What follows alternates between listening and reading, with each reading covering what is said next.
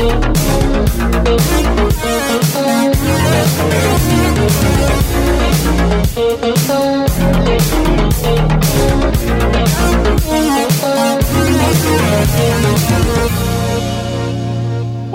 to the A Better Way to a podcast with Jordan and Andrew. This week we are here with Deviant Olaf.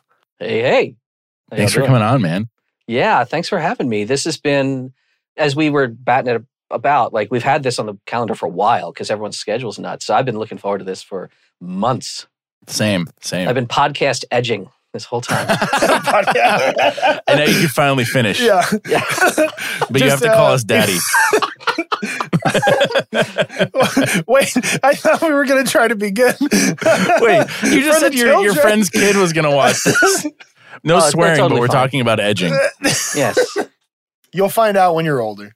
It's when you use a ruler to draw very straight lines. Exactly. What did you think we were talking about? Yeah. Weirdo. God. Okay. Do you go by Deviant, Deve, or Olaf? Door numbers 1 and 2 are the most common that people would voluntarily walk through. Yeah. Okay. Sweet. All right. Deve, tell us a little bit about your professional background as much as you're willing to talk publicly. So my profession's a weird one, man. I've tripped over backwards. Think it's weird. I went to school with network security guys. I think that what you do is completely normal. Yeah. Well, I started doing that, right? I started out as just working in IT and InfoSec, and that's a career that is very beneficial and fruitful to a lot of people. Loads of my friends are in InfoSec and doing sysadmin and network admin stuff, and that's fine. But I was really interested in physical hardware. And for the longest time, I mean, like physical locks and lock picking, that was just a hobby, which is a very common pastime in the hacker world. Like you see a lot of people picking locks. Even before we started running these workshops at big events like DEF CON, there would just be like lock picking at MIT, where my ex went to MIT, and they would like, there's stories I've heard like going through the steam tunnels and stuff. So lock picking was like a fun thing that people did, but nobody really was making a big career out of it. And I remember this story I've told once or twice before, right? I was consulting with air quotes, which means I was between jobs, but I was still doing some of the occasional IT work here and there and fixing things. And there was a law firm that said, hey, I think we need an IT consultant. The reason this was is because their actual sysadmin like just quit one day. He just got angry and stormed out and just freaking left. And people were like, oh man, I think we should probably, that's not good, right? He was our only IT guy. What are we supposed to do? Who's going to admin the sys? I just told this story to another dude. So people who have heard that broadcast, like he's got no fucking safe stories. But anyway, yeah, like they called me in, and the crux of it was like the IT stuff was easy. I just had to like use this little NT boot tool to like restore access on these boxes. But getting to the IT room was locked. And instead of them paying a locksmith, I was waiting for I was like, instead of paying a dude, like, can I just look at your door? And I just popped the door open and got in. And this big, like, it's a law firm that has like, they don't know if their data is secure. It would have been a crisis day, but they were way more interested in this stupid little door lock than they were in my full write-up of like, everything's fine with your servers. And they had me back. And then there was a car dealership in town that knew him. And so then we did a little security and analyst job on this car dealership. And yeah, it was my buddy Bobak and I, who both been lockpickers and doing hacker world stuff for ages. And we're like, man, we could just do this, I think. And thank goodness he had a business.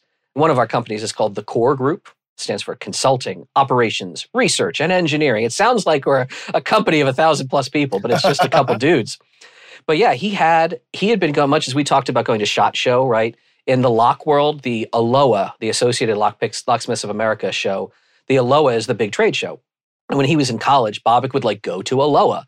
And he wanted to feel like he was legit. So he and his college roommate, they made like polo shirts with little logos, and they made business cards that said the Core Group, because you could be anybody. But they're like meeting people. And so when he and I started to work together on actual consulting on physical, like, hey, how is our building secured? So the Core Group was actually an established company that had industry relationships. Bobak starts calling up these big suppliers and vendors of crazy tools that he had met as a college kid. And he's like, hey, Barrett Brockage. Yeah, it's Bobak. We met at the ALOA show. Yeah, Bobak from the Core Group. You remember us. It's like as a company. But we were like, this name is really working. So we kind of had this business because he had a company and we had this skill set. And then we started getting a reputation as being the guys who can like tell you, can people break in? And then as I had been giving a lot of talks at HackerCons and at other like security events, and then I started running trainings, which, man, I look at the old days of what constituted a training. It's grown so much. Nowadays, we train, as you've mentioned, firefighting. We train a lot of first responders now in graceful entry on non-priority calls. We train about covert entry, and people will come to the class to learn, and they'll say, man, I wonder if we're vulnerable. Can we hire you guys to come like break into our build? And we're like, you just learned how, sucker. Like, what was I training you for? Yeah, but some you people, do it. They're like, because politics. Like, well, if I tell management that there's a problem, they're not going to believe it because I'm internal. We would need to bring an external voice in. I'm like, okay, we'll come break into your stuff. So yeah, the TLDR is my job is breaking into buildings and teaching other people how to break into buildings. And it's fun. It's really, really great. And there's other stuff that's not as sexy sounding. Like I'm a government locksmith. I'm a government safe technician. I do a lot of GSA, safe and vault work, which I guess some people think that's cool. To me, it's just... Yeah, I think that's pretty dope. It's fun. I go on a lot of military bases, and the sanitized language of our trade is I will neutralize a container if somebody like forgot the combination or lost the combination, which that sounds like bomb squad shit. It's fun. It's great. There's a whole trophy wall at one of our offices of just drawer heads of these classified document containers that are all like chopped and drilled apart. And I just mount them like rhinos and tie. I'm not a hunter who would put up trophies on the wall, but I'll put my old safe parts on the wall. Of like, that's awesome. That was at the Secret Service office. That was at the DOD. That was at this building. That was at this base. That is super cool. Yeah, that's definitely like, I don't know what would be the better way to equivalent of that. Probably like, I don't know, shitty comments that we've gotten people ratioed on. Print them out on your... I've thought about printing out like really funny bad comments people have made where they just made themselves look like idiots. But anyway, it's not about us. It's about you. That's awesome, man. In the ballistic world, it would be like if you had a career just doing ballistic testing, I guess. Like your job was to put shit down range and just shoot at it all day and measure how much penetration you got. And your job is just like free ammo at that point. Yeah, I go to work with a smile. We'll say it that way. I go to work with a smile every day. Well, it's great when you enjoy what you do. Yeah. And so does that ever have any, because I remember you being sort of like in the firearms orbit for a long time. Does your work ever cross over into firearms, or is that just you're personally into firearms? So fortunately, because anything you do for it, once you start getting paid for it, it's like you don't want to do it on the weekend. So like I don't pick locks anymore for fun because it's my job now. Fortunately, using guns is just a hobby for me when we're just sport shooting or hunting or whatever. I have definitely consulted on the building of like vaults and things like that. So firearm storage and safe storage. I do a lot of work on evaluating safes, and we can talk if you want all day about how to store firearms or how to ship firearms. Yeah, I mean, a friend of mine, we're not going to drop, I don't like dropping names like, oh, I don't drop this famous person's name. Social media would know this person. They have an extensive firearm collection of many historical guns. And like, yeah, it's fun to get a phone call. And they're like, hey, we're going to move the collection here. Like, are these locks good, or how could I build this? I'm like, yeah, I got you, buddy. Here's some shit you should look up. Yeah. Hell yeah. Sick. It's cool to be the guy for when people have questions like that. Mm-hmm. Yeah. There's a gun store that has since gone out of business, but they used to be right up the street from me, called Alamo Tactical. And 2 times at 2 different locations, they were broken into and had firearms stolen off of their display wall. I don't understand how that is so possible. Like if you have... Yeah. I'm sure as somebody who's ignorant on the topic, I'm sure you could totally explain this to me. Probably most gun stores probably just have a regular security alarm with a regular door lock. But at least the ones that I've gone to. But yeah, maybe you'll get the bars out front. That's about it. Yeah. And, alarms and security devices, they're really... The difference between residential and commercial is really big because in the commercial world, it's about a response. It's like, okay, the alarm's going to go off. We're in like a major area. There's going to be a response, an authoritative response, and there's going to be insurance that picks up the slack. And at home, people often somehow think that they just need a big, big, big super steel box and then nothing ever, like, that's it. That's all you need. And like, no, like, security is just time and effort. If you have very valuable stuff, could be guns, could be gold bars, I don't know. It could be you got your Pappy Van Winkle collection, right? Your bottles all in a safe. Yeah. But like if someone really wants that stuff, they're going to do the math. They're going to say, how much time and effort and cost of my expenditure does it take to get in there? And what's the risk? And if you tell me, well, I bought this really great safe. And I say, all right, do you have like, even I don't really like Ring or Blink or any of these companies. Like, do you have any Nest cameras? Do you have any cameras at all? Do you have an alarm? Do you literally have any insurance on it? Like people have gun collections and they're like, well, I have like homeowners insurance. I'm like, that doesn't cover guns. You need a separate policy and it's going to be cheap. So yeah, it's layers. It's all layers. Yeah, I've got a valuable personal property insurance that specifically covers firearms up to but only up to a certain amount. Mm-hmm. And for really valuable ones, or not even really valuable ones, but ones that I want specifically covered, I have to like submit information about it. Mm-hmm. You know, well, so it's fairly inexpensive for those policies, which is why I'm so surprised that more people don't have them. I think I pay like $8 a month. Yeah. For my. Is this like through USAA maybe or something? Yes, their rates actually. Yeah. It's exactly through same. USAA. Yep, same with us. And yeah, I pay like $8 a month, and I've got like, I'm sure I have to update it, but I'm pretty sure I have like $2,500 worth of coverage, which I know some people are listening to this and they're like, what is that one gun? And but you only have like an AR-15. And I have an AR and a couple pistols. Like that's, and well, actually I've got a Ruger PCC and anyway, I don't have 20 grand worth of firearms. Sure. And $2,500 would get me back to where I was, minus my AR, which is now outlawed, unfortunately, in my state. But yeah, that makes total sense. And like, I'm sure if you have a big safe, but you don't have any way, you were mentioning response, if you don't have any way to connect that signal that something was happening to cops or like dogs or anything like that, then the risk is significantly lower. And then it's just time and effort. Yeah. Yeah. So would you you're talking about like Ring cameras, but there's like IP cameras. There's all sorts of different surveillance technology. Would you just like point one of those at your safe? I wouldn't trust pointing it directly at the safe because I wouldn't want the camera catching the entry of a combination. Sure. But so like our safes are all in the basement and there's only one route of access to the basement. So you can't get in or out of our basement without being direct dead ass on camera. And when we're not home, because when we're home, we do actually use one of those services that's internet connected. I'm not wild about it, but they integrate very well. They're very easily run with an app. And when we're home, they're just powered off, like hard powered off on a switch. And when we leave, like we flip the switch and all the cameras wake up and come on. And there's like any motion in that area is going to immediately trip an alert to multiple people. And we'll be like, oh, wow, there's a bad thing happening. Let's respond right away. And then there's other things. There's other like hidden sensors that are in and around the safes as well that I can talk about. I won't tell you which ones I have. People listen, but yeah, it would be very hard to like touch and ask yourself, like if you're gun safe, listener at home, if I was like in your house, let's say we're not walking up on the street and somebody watching me mess with the door. If I was in your house, legit, maybe you have a landlord, maybe you rent and your landlord's literally allowed to come in to your property. Could that person be touching if you're out of town in Disney World or something for a week with your family, could someone just be touching your safe, sitting on it, eating a sandwich, sitting on top of your safe for 10 hours? Would you know? Would you not know? Do you have any cameras? Do you have anything at all?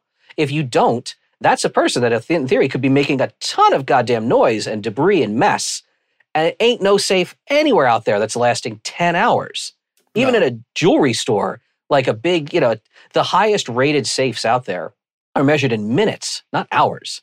So like a 1 hour safe, like an ISM Super Diamond is like a TXTL 60. And that's 60 minutes of resistance. Because if someone wants to get in and they have the freedom to make all the noise they want and just to come and go with tools, they're getting in. You need an alarm. You need something. What kind of skill level do you need to get into a safe like that in 60 minutes, though? More than a guy watching YouTube, I'll say that. You need to know things about drill points. You need to know high-speed steel versus ballbuster bits versus... There's a whole lot of like industry trade knowledge. Yeah. But it's going to happen. Like it's going to happen if somebody is unattended. Or frankly, let's say you got a kid who comes over and waters the plants, right? You got a teenager in the neighborhood because they're cheap and they walk around, they water your plants. Well, if you don't have a camera on the basement door and they go down to the basement, they don't need power tools and a bunch of like noise. They can just try combinations slowly over time until the safe opens if they're in your house for an hour every day for years. Yeah, that's such a funny thing to think about. I mean, because if you consider knowing somebody enough to know their pertinent, because I would guess the majority of people don't pick random numbers for combinations. They pick numbers that are significant to them, or like the default numbers that come with safes. You could definitely figure that out eventually, unless it was truly a random number, in which case I'm sure there are ways to do that also. Yeah. Well, how much of a trade-off is like, I'm not going to say what kind of safe that I have, but I'm aware of safes with electronic locks that have like, if you put in the wrong code 3 times, it sets off an alarm. Yeah. So penalty mode is a much more common feature. Instead of some do just alarm and they won't shut up, but that's a lot of high user friction. The user is going to call the manufacturer and be like, my dog's tail, I have a Labrador and he was smacking the safe and now it's just blaring. Your safe sucks. What the user wants is, okay, after 3 or 4 wrong attempts, you got to stop for 15 minutes. Yeah. Which would slow an attacker. But again, if it's the kid coming over every day to like feed the cat, or if you have like a shitball roommate, like how many of us just have in our lives when we were in our 20s, you had that one roommate, that's why you got the safe. You're like, I don't trust this guy with my guns. I'm going to put them in the safe. That's a person who could be there. Right? Just slow them down, yeah. So I personally prefer mechanical locks and cameras. Also, all those electronic locks, there's loads of exploits for them. We don't get super in the weeds, but like we have a tool. It's called a little black box. There's a number of exploits that involve power spiking or, again, super industry. It's called differential power analysis. For those of you who are techie, essentially, when you're reading memory, like off of a NAND chip, like off of a flash memory chip, it literally costs more voltage, picovolts. It costs more voltage to read a 1 out of memory than a 0. So in a lot of these safes, they wake up when you start to like press buttons, they have to fetch that code out of memory to compare it to whatever you're about to enter. And the boot up process, if you can measure the power, you do differential power analysis, you can just get the code. There are tools that are government tools. So we get the code instantly. That's so lit. I have chills. Like this is nuts. And what about key only security cabinets? Those keys can't be very secure. I mean, there's only so many keys. Typically not. A lot of those, as you hit it on cabinets. And none of us are poo-pooing, like literally if you just have like a rifle or something and the value, here's another great one, the 10% rule. Jordan, you mentioned that your whole collection consisting of 2 or 3 pieces might be like $2,500. If you put that inside of $250 worth of protection, no one's going to sneeze at you. That might just be like going and getting a stack-on cabinet from, the Bass Pro Shop. Is it the greatest thing? No. Is it going to maybe prevent a toddler from having an ND? Hopefully. So yeah, are those cabinets kind of weak against a crowbar? Yeah. Are there keys probably very copyable or pickable locks? Probably, yeah. But you can't spend, just like we talked about preparing for disasters, you can't spend all your resources in one bucket. Like, I'm going to prepare for the apocalypse by getting a whole wall of rifles. Like, that's dumb. You can't spend all your money on protecting, like, the one rifle because, again, like, maybe invest in training, maybe invest in healthcare supplies and medicines and bandages around your house. We only have so much money in our pockets these days. So I'm not going to ever sneeze at somebody's choices, especially if they are constrained by economics. Even if they're thinking about safe storage at all, they're doing better than maybe their neighbor's doing. For sure. And that's kind of how we started was when we lived in our first house, I didn't have a safe because I had a handgun. I don't think I had a rifle yet. And it was only us in the house, and our house was locked all the time. So I never worried about anybody breaking in. And I was also just like naivete at the time. I was like, it is what it is. I'm putting it in my drawer, but when I'm not carrying it because it's for home defense and all that fun stuff. And when we moved into an apartment, I was like, I think it's time to get a safe. And by safe, I mean gun cabinet. Mm-hmm. Because for me, it was more of like, if somebody is in, like my landlord, somebody's in my apartment, I don't want them to be able to reach out and touch my guns because that's a liability for me. And if somebody's breaking into it, and we were also on the 3rd floor. So I was like, there's no way I'm getting a safe up 3 flights of stairs for sure. in a 100-year-old house. Absolutely. So it made sense at the time. And now that it's in the basement, I can definitely consider something else like that. But now our exterior door is super narrow. Mm-hmm. So it's like, I've always fantasized of having a room that I can just lock the door with some fancy lock and have a safe that I can walk into. But, like I've seen people turn closets into those. But the problem with that is that it's the exterior walls that you're. But it's not. It doesn't. No, actually, probably an interior wall is even weaker. Well, that's what I mean. Because most people, it's just drywall, studs, drywall. There's nothing in between. So if you're turning like a room, and I thought about this because we were doing big renovations to our house, repair. We bought an old farmhouse.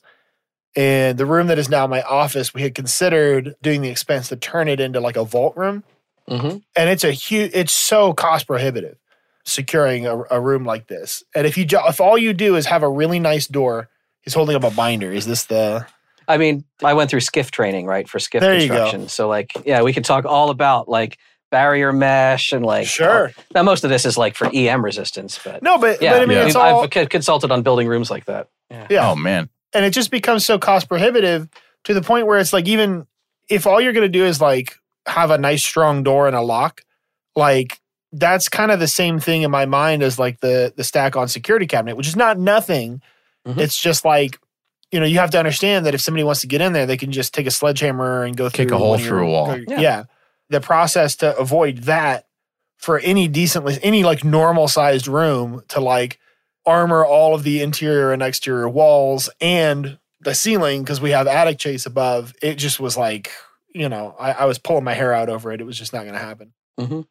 The silver lining in all of these stories is we talked about how low the rates are. I mean, we all have the benefit of USAA, I realize, but even conventional civilian insurance, like the rates are really low for these valuable personal property policies because the incidents are actually really rare, right? The incidents of huge gun theft, like gun theft doesn't usually occur from any locked anything. Guns get stolen out of drawers and trunks of cars. That's where most of the trade in stolen guns comes from. It doesn't come from the stack-on cabinet or something, or the safe, even the cheap safe. Yeah, I think I heard a figure, something like 50,000 guns were stolen out of cars last year, which sounds like a high number, but then you think about the amount of guns that are just in circulation, and you're like, all right, that's not unfeasible. Man, but dude, when you get a gun stolen, it fucking sucks. It feels like shit. That happened to me it was way pre-COVID, and what had happened was I was out of town. I was at a shooting competition. It was at IDPA, and it was 2016 because I have my trophy up there. It was 2016 IDPA in nice Farmington, humble New brag. Mexico. Nice. Yeah, well, nice. Okay, so no big deal. My trophy tells me when it was. First place of 3 in the novice class. So, Hell yeah. Oh, yeah. So I was out of town doing that. I had forgotten that I was in the habit at the time. I had a P238, Old Sig P238 with a little clip that I would, when I was wearing athletic shorts, that's what I would carry that around. And if I was going into some place that, guns were not allowed, I'm a good citizen sometimes, and I'll stash it in my car. Some confluence of events led to me forgetting to take it out of my car when I got home. Mm-hmm. But I do lock my car, but I didn't lock the glove box. And then I was in a scramble to get out of town. So I got out of town. I took an Uber to the airport and I flew with my gun. Thank you, Dave. And my wife drove my car like one time. And she happened to forget to lock the doors on the car when she was at home. Mm-hmm. And she was actually awake at 3 a.m. when this happened. And was none the wiser because this dude was quiet. He had hit up a whole bunch of cars in the neighborhood, and he hopped our fence to get into our yard, which, like, our house is in a weird place. You have to really mean it to get into our yard. So he hopped our fence to get into our yard, rifled through both our cars, and I guess found my my pistol in the glove box and absconded with it. And it has not turned up. It has not turned up in a crime. Most likely it's rotting away in someone else's glove box. Man, and I had I'm sorry, man. Yeah, it sucks. And I just I'm waiting for the day that someone's like, yeah, we found this at a murder scene or something. Some like kid got shot in the head and here's your gun back, And it's just awful. Yeah, it hangs over you, Losing a gun to theft really fucking sucks. If you're a reasonable person, you're going to beat yourself up about it for the rest of your life. But I did have a trigger job on that gun, so I hope somebody shoots their dick off with it. I hope somebody that's not supposed to have it doesn't put the safety on and then fucking shoots their nuts off. Jesus Christ! I'm glad you had to elaborate. That's what you fucking get for. So it's probably by now. Whoever has it by now probably didn't steal it. It's just getting traded around. 50,000 guns stolen from cars, and I can't tell you where I saw that from. So do your own research, but I do remember seeing that and thinking like that makes sense. Like the FBI doesn't. I don't think they keep this statistic, and I wish they would. How many of those 50,000 cars had like a Punisher skull, Sig Sauer, cold bumper stickers and decals? It's like somebody shared some on Instagram. It's like, look at this Jeep in my town. And it was a photo and like the top, it was all this like tactical stuff on it. And the top comment was like, oh yeah, I've seen those. Those stickers all actually say the same thing, which is you have a high chance of stealing a gun if you smash these windows. Yeah. Yeah, Molen Mabe actually means free gun in, free gun, in Latin. Free gun inside. Yeah. I actually wanted to talk to you about flying with a gun because it's something that I have not done just out of like being uncomfortable with doing it. And I know there's a perfectly legal and reasonable way to do it that won't land you in jail. But bro, what are you getting at? What is this going to be? I just want to know how to do it. Like, so say Lawrence you're going. v. Texas made it legal everywhere, but go on. Yes, but so You don't know what I'm this is the thing. It's like, well, this is the thing. Like, you can fly with a gun anywhere, but like, I can't. The reason I didn't bring my own guns. What? Did I miss something?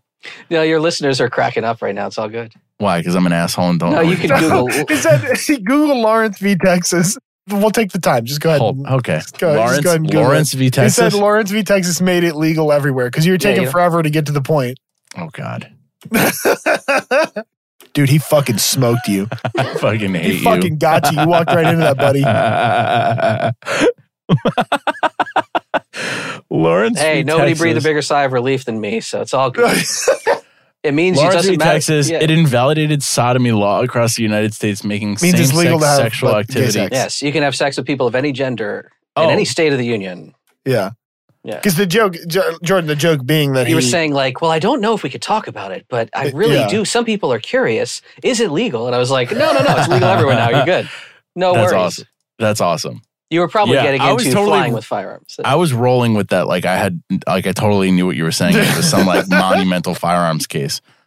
If somebody wants to go from point A to point B and they're flying and they want to take their guns with them, tips, tricks, how to do it. Yeah. And not end up being bitten by a gun sniffing dog. I've become this sort of font of knowledge, I guess, from flying with firearms because I got curious about it long ago.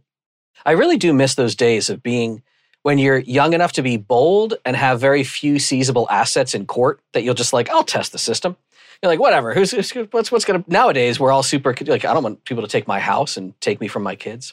But I read the books. I was like, no, I'm pretty sure that I'm not going to get jammed up if I do this. And I started flying with my gun to various events. And then I started flying, even if I wasn't going to a shooting event. I was like, no, I have a carry gun. Like, oh, whatever. I got the Florida permit when it was valid in more states. Then they changed the laws a bit. And I was like, no, why not? And I wasn't even carrying everywhere, but like, just keep the gun in the luggage. Why not? So I started amassing this sort of big repository of experiences. And to this day, my wife and I are on about 100 flight segments a year at this point. And for me, they pretty much all involve a gun in my checked bag, just because I love gathering the data. And in a nutshell, yes, you can ask the FAA and you can ask the airlines, they'll tell you the same thing. Flying with a firearm is absolutely legal in checked baggage, unless you are federal flight officer program, et cetera, et cetera.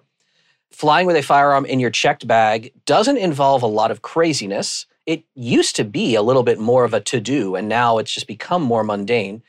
As long as you follow certain principles that are mandated by the FAA, and all the airlines have their own policies that are pretty much, they flow forth from the top principles.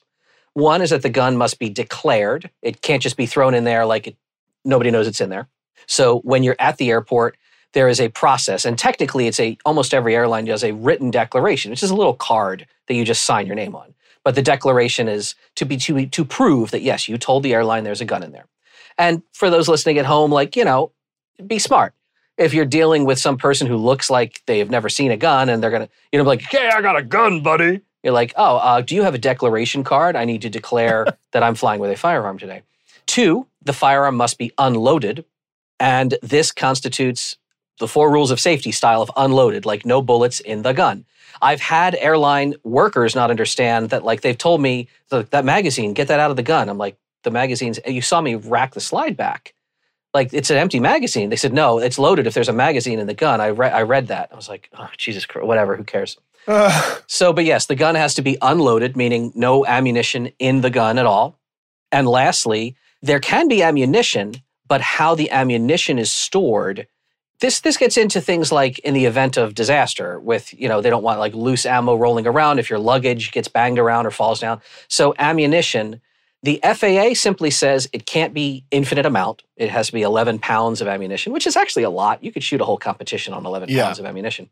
You could almost, not quite a brutality match, but you could shoot a 2-gun match pretty easily. But the ammunition has to be essentially not free and loose. Like you can't roll in with a plastic bag. I was at a match just the other day talking to someone who was my buddy, I think my buddy Marcel, who's a speed competition shooter. And he was saying that he looked at the website and it said must be in manufacturer packaging, but he was doing reloads because he's a shooter, right? So he had like a giant Ziploc bag and they were like, no, it's not the manufacturer's box. And he's like, I am the manufacturer. But if you're going to do that now, like get a Dillon box or an MCM box or the original box is fine. You can use magazines because they are a container designed. Some other airlines say must be in a container designed to hold small arms ammo. Well, a magazine is. As long as it's not exposed. Many times, this is where we get into different airlines. Some of them will say the rounds can't be loose. Others will say the rounds can't be touching. They have to be separated. Other airlines will say they can't be exposed, which like a PMAG with a dust cover. I've used that.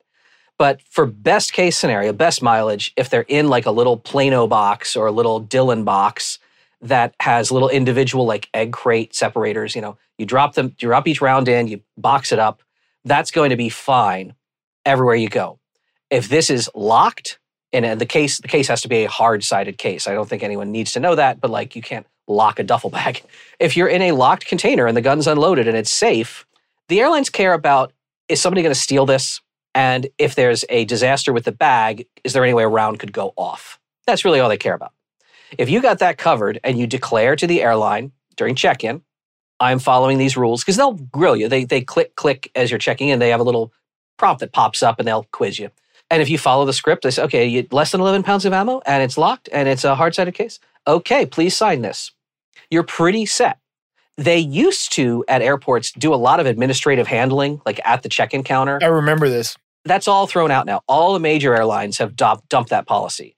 Your attest, because they would say, well, we don't want anybody to, what if someone actually has a gun and it's actually loaded? And when they said it was unloaded, we don't want that. The airlines quickly realized, again, this is just math. The far greater likelihood is an accident there have been incidents. I think no one's ever been harmed, but there's been rounds fired into like the counter at airports by somebody just dicking around with their slide. So the airlines all learned, if someone says it's unloaded and they're wrong, the TSA is going to figure that out on the through-line scanner. Let them deal with a federal situation and not us as a private party. They declared it was unloaded. That was good enough for us. So nowadays, if you check in and an airline worker says, hey, I need to see the gun, they're probably not following actual modern corporate policy. You shouldn't, now, you never know. Your mileage may vary, but you shouldn't expect it. What you should expect is, and here's the wild card, the TSA still has to screen your luggage. Now, this can happen with a hand scan. This can happen with an X-ray through-line scan.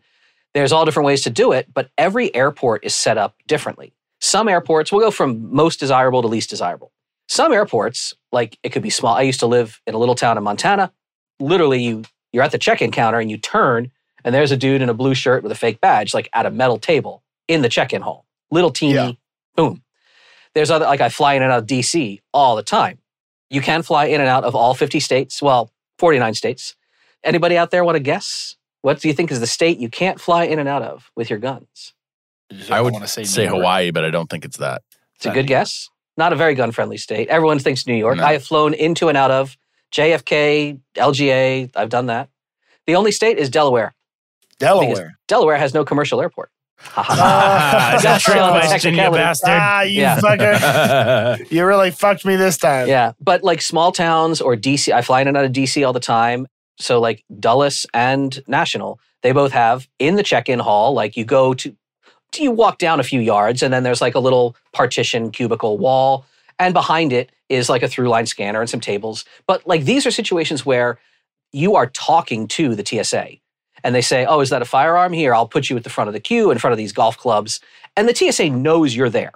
So if they get a green light, like they'll just give you a thumbs up. All right, we're putting it, you're good. If there's a problem, if it alarms because is there a laptop in here? They'll say, hey, mister, I need your key. And that's the most desirable when they know you're talking to them.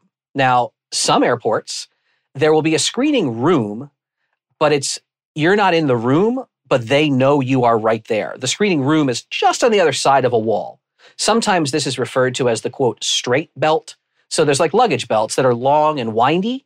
And then there's, if you've ever traveled with a giant dog kennel, maybe you have a dog that couldn't be in the cabin, and they'll take that dog to special screens. So you put the kennel on a, quote, straight, because you can't have the dog like going down a hill in the back of the airport.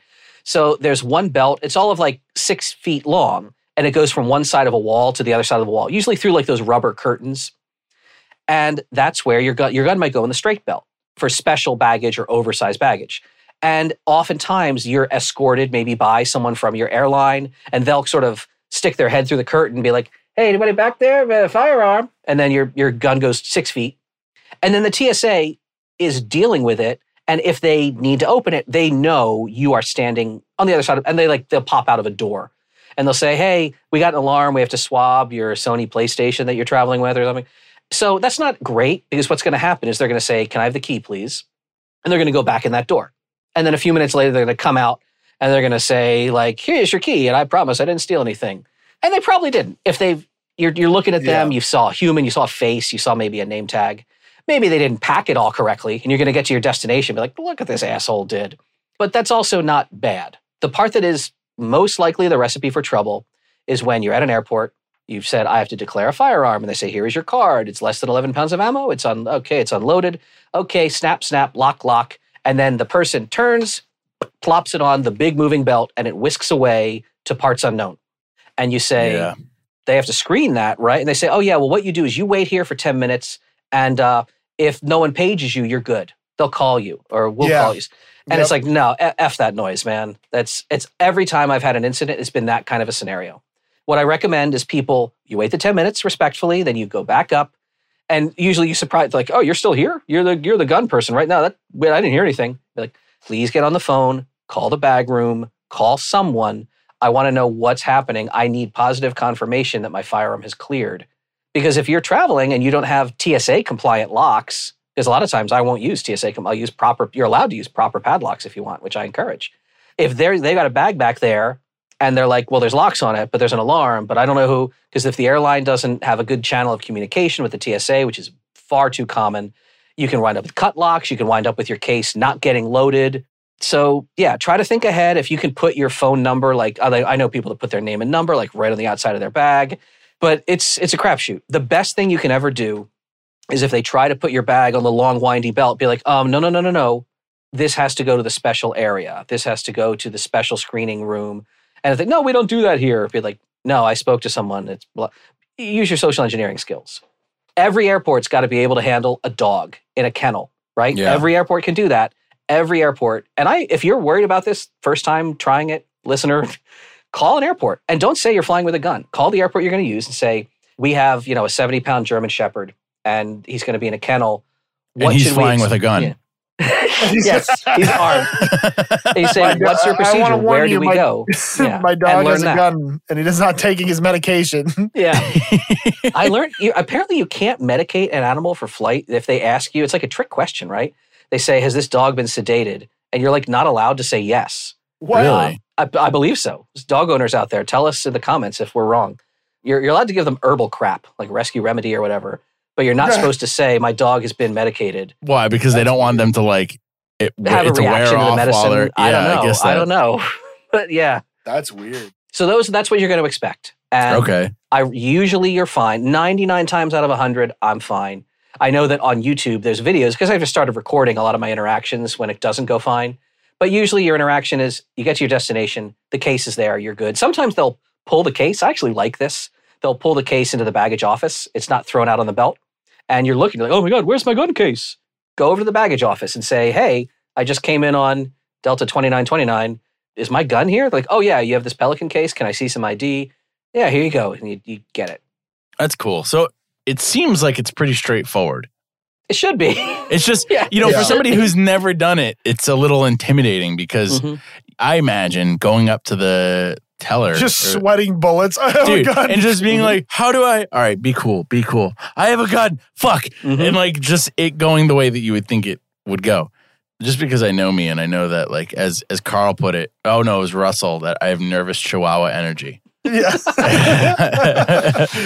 A knife fight is a crazy, deadly encounter. But if you get foam rubber training knives, You and your buddies can like practice knife skills. And because there's no chance of harm, all that nervous chihuahua energy goes away. You can just participate in the process, right? If you want to fly with firearms, get a flare gun. Get a startup. Get anything that is declarable as a firearm, because that will expel a projectile by means of combustible propellant. A flare gun has to be declared. Do it that way for your first couple trips to grandma's house for Thanksgiving, and then you like know the process. You know your home airport, and it becomes normal. Yeah, I don't see myself buying a flare gun, but that definitely makes. I'll most likely just fly with my guns and be like, Dave, I tried it and it worked out. Thank you. Fucking one of those Spikes tactical 37 millimeter flare guns that looks like a fucking grenade launcher. That's the first thing I thought of. Check that and just having to talk some poor TSA agent and to be like, no, it's not a grenade launcher. No, I promise it shoots for soda bird cans bombs only. Yeah, so it sounds not only manageable but actually fairly easy when everything goes right. It's been easy in my experience. However, it will make you nervous.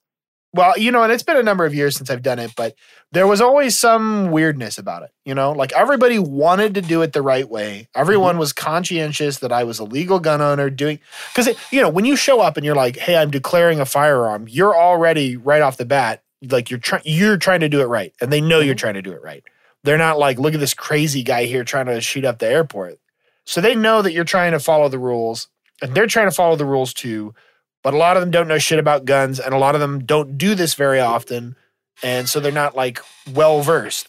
And I've had, like, weirdness where here in San Antonio, I'm often taken into – they will take me and the gun and the bag with the gun into a separate room. A TSA agent will come and, like, look at it. Mm-hmm. And I had one where she was like – I had one time where they wanted me to, like, unlock it and open it and, like, look at it. Mm-hmm. And I was like, okay, that's fine. And I opened it and she looked at it and she was like, shit, what do I do? I don't know. It looks fine. Lock it back up.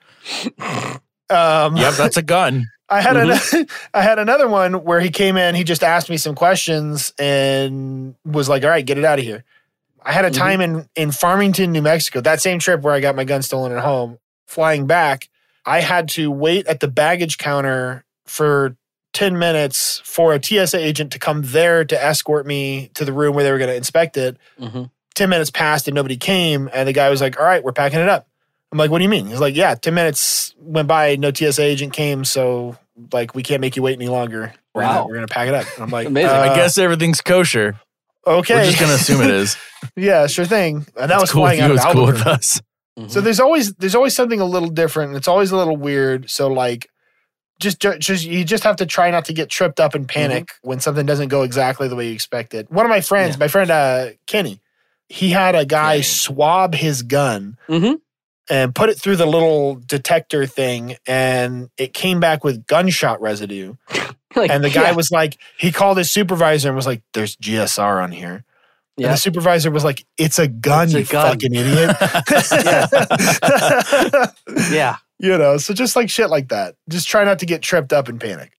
Yeah, just don't be the guy getting gunshot residue all over your clothes and then walking through the. No, dude, I frequently had GSR on my hands going through an airport. And if you say that really fast, it sounds like you're saying jizz. Just had jizz on my hands. Swab this motherfucker.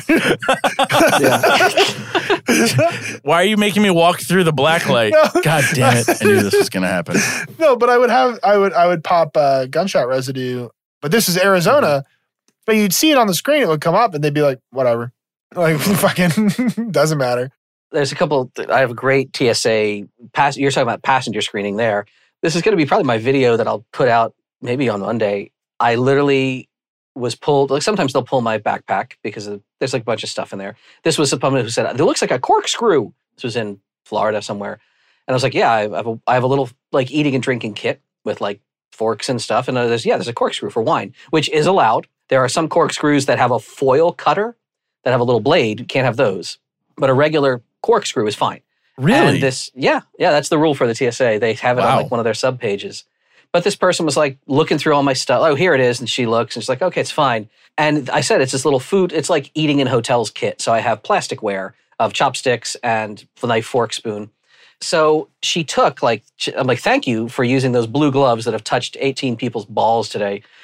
But like she's putting my forks and stuff back away. I'm like, I'll just do it or I'll just burn it, whatever. But as she starts walking away, she's holding the butter knives. And I was like, excuse me, those are mine. I need those too. She's like, no, these are knives. They can't go. And I said, they absolutely can. I'm not going to tell you you're do your job. But like, yes, they. I said, go ahead, please, and get a supervisor. Get the STSO. Which dropped her jaw. She was like, what? Because it's 20 cents worth of plastic, right? Yeah. Like, why are you making a fight out of this? I'm like, oh, because principles are a rich man's game, and I got the time. Yeah. You know what? I showed up early because I'm in dad mode, and like, I got the time. So we get an STSO, and he tried to be nice. He's like, I'm so sorry. I got to tell you, it'll sound silly, but sir, you see these are serrated because you can't have serrated blades is what we learned in training. And I said, I had my phone. I was like, this is TSA.gov. You are not obliged. Like, this is your rodeo, pal. I'm like, this is your prerogative. But if we scroll to knives, it specifically says knives are not allowed except round-tipped butter knives or plastic butter knives. And he's like, yeah, damn, that's really hard. I don't know what to do here because I'm kind of default to my training about the serrations. And I said, again, you're going to make this call and I'm going to accept your call, but we're going to keep talking until I'm satisfied. I was like, I want you to tell me, if a plastic butter knife is allowed, has there ever been on the face of this earth a plastic butter knife that you have seen that doesn't have those little serrations in them? Every plastic butter knife that has ever existed, including in prison, has those little serrations. So what is this rule referring to, if not that? And eventually the guy relented. Actually, what he did is he said, I'm going to scan them again. So he took the butter knives in the dog dish and ran it through again. And my wife was standing there. She's like, we've proven you didn't bake a cake into the knife, I guess. Yeah. So he gives me this crap back. And what could not have been better is, again, we have footage of that, but we get on the plane and it's a cross-country flight, right? It's from Florida. Let me guess. They served me my meal with metal cutlery. Yes. So I am like eating my steak with metal. I was like, should I cut my knife with this red plastic? Oh no. What if I actually just use this metal fucking knife that I was given by the flight attendant? So it could not have been better. So there was that. That's amazing. And as far as, we're going to mention it because again, for peace of mind and like stuff goes wrong and you mitigate, AirTags. AirTags are great. If you have the money and if you're in the Apple ecosystem, which I'm not, but my wife is, but you put an AirTag in your luggage. And it was real. This is crazy. That same flight we came in on, we were separated from our luggage. It got loaded on a different flight or something. And me and another dude who had a gun were in the baggage office and we're like, hey, our bags didn't show up. What's up? And they're typing, trying to figure out. And they kept insisting, no. There were two flights, both leaving within 20 minutes of each other, which is weird that they would have the same route, but it's Florida, it's destination town. And this dude's wife kept saying, no, stop saying that. Our guns are in Georgia. Look, this is my AirTag. She kept showing this AirTag ping in this nowhere town in the middle of very rural Georgia. And I'm like, are you thinking that somebody stole your gun case and like drove? And I was like, nothing about this makes sense. We were in the air for a number of hours and I went, oh, and I looked at a map and I drew a line. Do you know what had happened? That's where it drops signal? No. There was somebody's, because AirTags ping off of any iPhone, right? Oh, via Bluetooth, right? Somebody in the cabin, it pinged off their phone. And if their phone happened to have GPS, because like phones just are always collecting data on where you are, that was the most recent check-in as we literally flew over Georgia. And that was what it was. So once the person was probably on the airline Wi-Fi and their AirTag was like, I'm here, because the AirTag doesn't report altitude. Right. And I was like, I tried to convince the wife. I was like, I am 90% sure they're not actually lying to you. This is not a cabal of like Delta baggage handlers stealing guns. I'm pretty sure that was on our flight route. And I bet you anything. And if, like they say, wait 20 minutes, I bet your thing's going to ping in 20 minutes saying it just landed. So that was wild. Yeah. I never thought of it that way. But yeah, AirTags are great. I keep hearing that, and I have to bite the bullet and get a few of them. I got them for my brother-in-law, actually, for his birthday, because he appreciated it, but one of the things that he gets mad about constantly is that he'll lose his wallet or his keys or something like that, and it'll almost ruin the night. He gets so upset. Well, it'll eventually find him, but it's usually because his wife moved it or something like that. So I got him a couple AirTags, and I was like, this is for your wallet, this is for your keys. Cool. Like, may you never ruin our night again, kind of thing. Not that he ever actually ruined our night, but in case you're listening. Is Tile just as good? Tile was just as good. There was another no. service called TrackDot. Basically, the only problem there, they work just fine, but the ecosystem is not as pervasive, right? For Tile to work, there have to be other users of Tile because the Tile app will work with any tile that it detects. There are still tiles out there. And I think Samsung was even trying to develop a competing product because there's a lot of Samsung devices. But Apple just has every iPhone out there. They don't have to be a user of AirTags. Every iPhone will pick up an AirTag and will report its location. So that just sounds like the market penetration is the only difference there. Yeah. There's got to be some sort of like open source like GPS thing. I mean, I don't know. There There's sure got to there be is. something better that's like we do ecosystem. surveillance stuff all the time. If you want to pay, so the hard part, if you don't mind paying for a SIM card, like a cheap, SIM card that's going to only be used for data or only going to be used for text messaging, there's loads of shady spy devices that like stalkers will use or we will use to like track executives' cars on a surveillance job. Where if you put a SIM card in there, it's going to send like GPS pings and it's going to send messages or data blips or whatever. You can roll your own. You can absolutely roll your own and do that. But then you're maintaining a SIM card for like an extra line on your phone account per month. Might be worth it. Pretty good for keeping tabs on your kids on like hikes and stuff, right? Yeah, for sure. If they're hiking somewhere with signal, yeah. Yeah. Unless you're doing some satellite funky business. I mean, you're not dumping your kids in Moab, being like, all right, get home. Yeah, maybe you're not. Yeah. When I said I wanted a break, I meant it. So it's funny. I've been converting VHS tapes I've just been uploading them to my computer of like home movies and stuff. And I found a 30-year-old nanny cam video. Oh my God. Where my mom Is it good? No, it's so boring. It's literally just like my babysitter was great.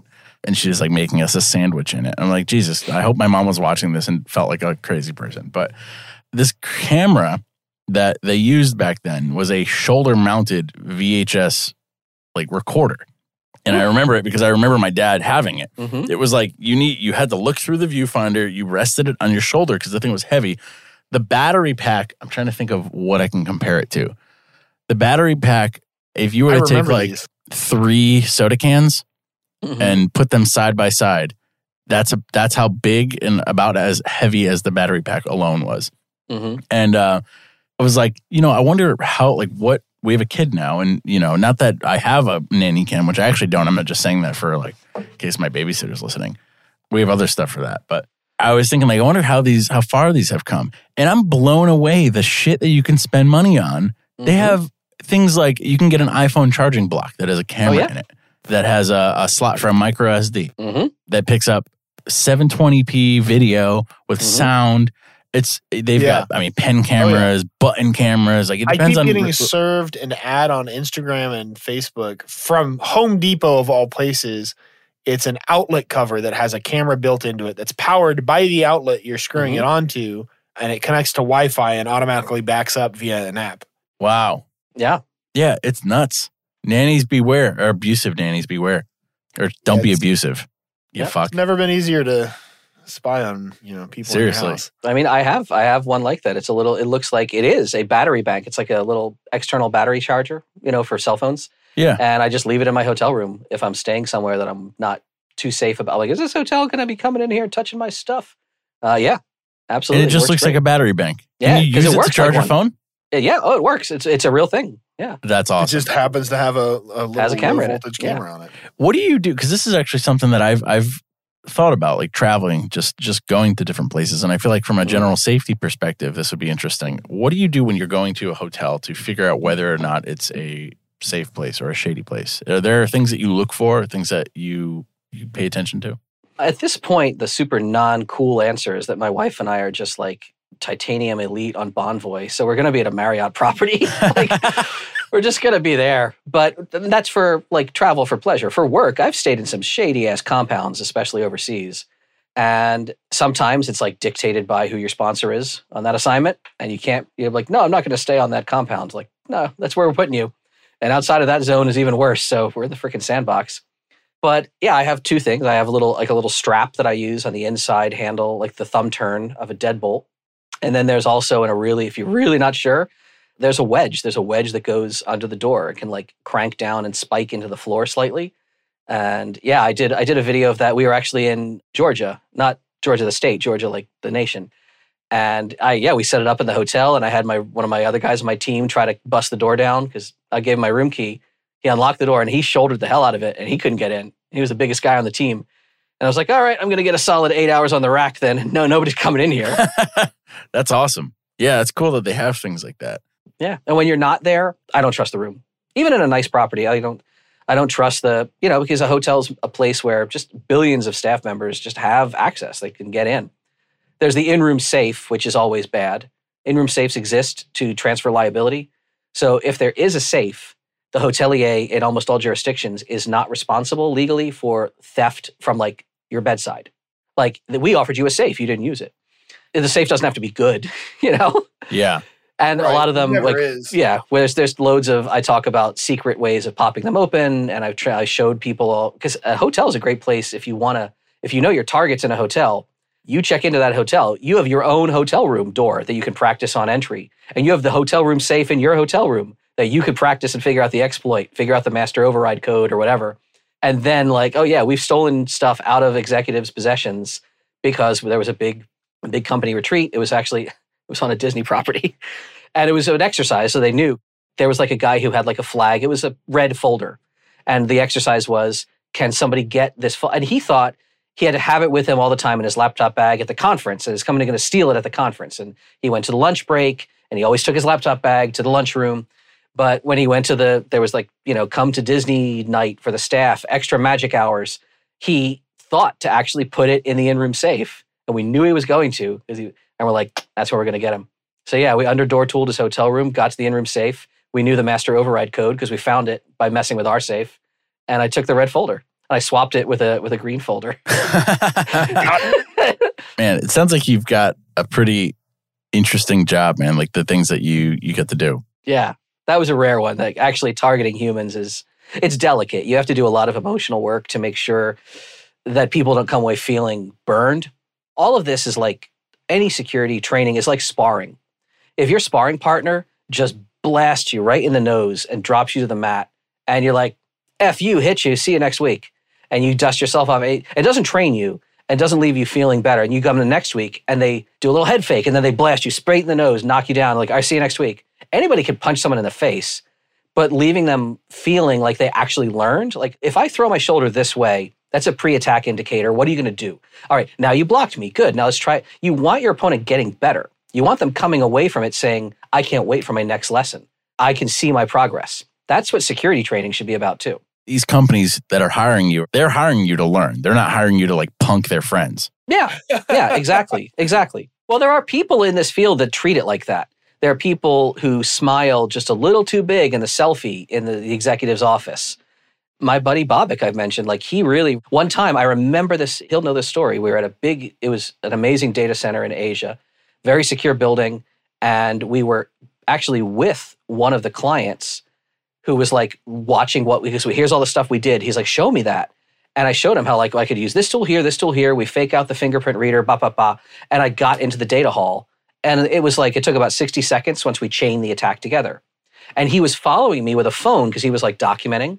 And as we get in this, now we're like just miles of rack, server room, air conditioning. It was amazing. And I spun on my heels and I looked at him and he was still rolling. And I just happened to take sunglasses out of my pocket and just put them on. And I was like, and I just kind of grinned for a second. And because he had great rapport with us, right? It was great. He loved it. But I didn't know that within 45 minutes, he had posted it to their internal company intranet. And the whole security team now thankfully, they were laughing. They liked it. But Bobik, he was like, what if someone on that team is butthurt right now? Like that flex, that moment. And he's like, Dave, you are a fashion model. If you ever see a fashion model, their face is very neutral. It's not about them. It's about the dress, right? Let the dress be on display. He's like, Dave, let the vuln be on display. You're on the catwalk. You're making the walk. But the vulnerability that you're showcasing, that is the dress. You are neutral. Let the vuln do the talking. And ever since then, I've tried to be much more reserved in how I document things. But a lot of guys aren't. A lot of people, like, look at me. Look, I busted your shit. That's not going to leave the client feeling good. Makes you feel cool for like 5 seconds. But it's not good for the person who hired you. Well, because they're already like in a position where they know they're vulnerable and they're coming to you to like find out how. It doesn't really do them any good for you to like fucking dunk on them. I say standing up for huge companies that can fend for themselves, probably. Hey, how are those companies treating their employees, Like, are they going to fire the employee that clicked on the malicious link that they never got training to not to? Like, that sucks. Yeah, you don't want to cause that. When you're doing this work, have you ever like accidentally gotten someone fired as a result of your vulnerability testing? The one time that came closest, we were subcontracted on a job for a big tech firm that was basically doing, we'll call it biomedical research. And they had a very tight facility, frankly. It was armed guards. It was a good deal. And we ultimately did get in. There's a story I've told on other shows. Like, in fact, I think it's on this other podcast that Darknet just had me on. Like, I tell the story about the armed guards. And that was a good ending. We got in. Robert was our guy. He used to be a cop, so he could like go in and talk cop to these guys who basically want to be cops. And yeah, we got to steal their badge credentials. We got in. We did the job. And we learned from our contact who hired us, because it was part of a much larger project that this company was on. They said, oh yeah, do you know those guards aren't there anymore? And we're like, what? That was such a like you could have done an after action report with those guards and they would have been battle hardened. And they're like, no, their contract was coming up. They were going to be renewed or not. The actual client, they went with a different guard company after that. And I was like, so it's not like these guys lost their jobs. They just got moved to a different site, I'm sure. So instead of going with like G4S, they went with Veritas or who the hell knows. But it's like, damn, that's not what you're supposed to do. And he's like, yeah, we told the client that, but they said that they were thinking maybe they got better rates or who knows what. That's the closest we ever came to something we did causing someone a down chain effect. That's wild, though. I suppose it's a good thing to keep in mind. I would hope that somebody who's coming to you like proactively is already in a mindset of like, I want to improve my team, not I want to fucking burn out all the weakness. So I want to talk a little bit about biometrics safes. Talking about security, we're talking about physical security. We can talk about like gun safes specifically, because I know you had another one of those videos that kind of went viral in the gun community about the biometric safes. But maybe just in general too, for like home security, like how secure are biometrics? Is a fingerprint like a password or is it like a username? A fingerprint is much more like a username because you can't change your fingerprints. Your fingerprint is something you are. It's not something you know. So I love that. That's a great analogy. People try to get that through people's heads when they talk about biometrics. They say, your fingerprint is not your password. It's your username. So I love that you call that out. Do I have some devices that open with a fingerprint? Yeah, I literally do. One of the little lock boxes that holds a pistol in this house is a fingerprint safe. That's fine. Because again, every situation's different. We don't have kids. We will never have kids. And we're relatively the only people in the house. It's a relatively low-value pistol. It's just where one of the carry pistols can be dropped, like at the end of the day. It's not like our collection is behind a fingerprint. And if you've ever seen this in like corporate environments, the use of a fingerprint reader, it's very rare for a fingerprint or any biometric to be the only factor of authentication. A lot of really secure environments might do fingerprint and credential or fingerprint and PIN. But it's correlated with another thing. The fingerprint is just proving that the human being who is standing there is who they should be. That's not actually showing that that person has access. That's where you get your key card or anything like that. But for home products, I've never seen a home safe that uses like a touch card and a fingerprint and something that you just don't see it.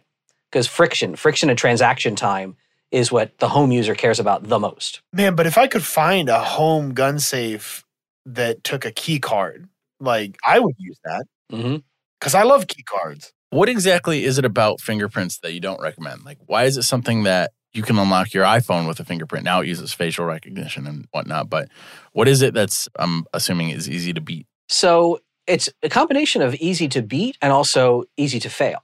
So there's two factors that really get into it. And we can talk about gun safes first and then iPhones. I know a lot of the team who worked on that. So if you have a gun safe at home, again, the manufacturer's job is not to make a secure product. Their main job is to make a satisfied customer, to not have returns, right? Now, ideally, you'd like to think, like just like your job as a romantic partner is like to make someone satisfied. Well, ideally, you do it by doing XYZ the right way. But if you like just do it the cheap and simple way, and you're like, well, they're satisfied, like, okay, kind of took some shortcuts there, but the end result is they're satisfied. Yeah, I guess so. So if your job as a company is to like, I don't want my product getting brought to customer service and being returned. You can do that by making it the best product ever that gets all those 5-star reviews on Consumer Reports, or you can be the product that just works really reliably. And whether someone's hands are smudged or dirty or sweaty, it always works. Well, you do that by removing how many points of comparison your algorithm uses so that your fingerprint reader always works. And that might mean even the wrong fingerprint might work, or a crappy copy of your fingerprint might work. I've done like a photograph of a fingerprint, like literally, I pressed my fingerprint into a photocopier. And I had like a little photocopy and I just pressed it. I had to mirror image it. And then I pressed it down like a strip of paper, and I've had fingerprint safes pop open. But you know what that safe's not getting? A lot of returns of someone saying, I enrolled my thumbprint and it doesn't work because, I had some dust on my hands today. So a lot of these products are meant to be very smooth experiences for the customer. That's not necessarily a secure experience for the customer. Okay, that makes total sense. That kind of makes me feel like it is similar to how your facial recognition works on your phone because of how it works with glasses on, without glasses on, sunglasses, hats, all that fun stuff. Yeah. I have a new Pixel, right?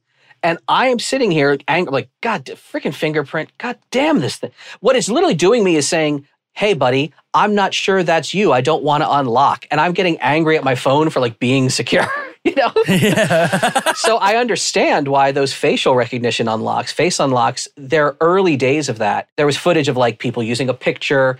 I loved one person who took like a photo of his friend with his phone and he held his phone up to the other phone and the phone unlocked. Nowadays, Apple is doing it really well. It's a matrix of IR dots. They're actually doing like, almost like, not motion cap, but they're doing 3D mapping. So it sprays a matrix of dots outward from the phone, and the phone is looking at 3D mapping. It's not looking at just a two-dimensional face. It's very hard to fake the iPhone one out. People have put a ton of effort into it.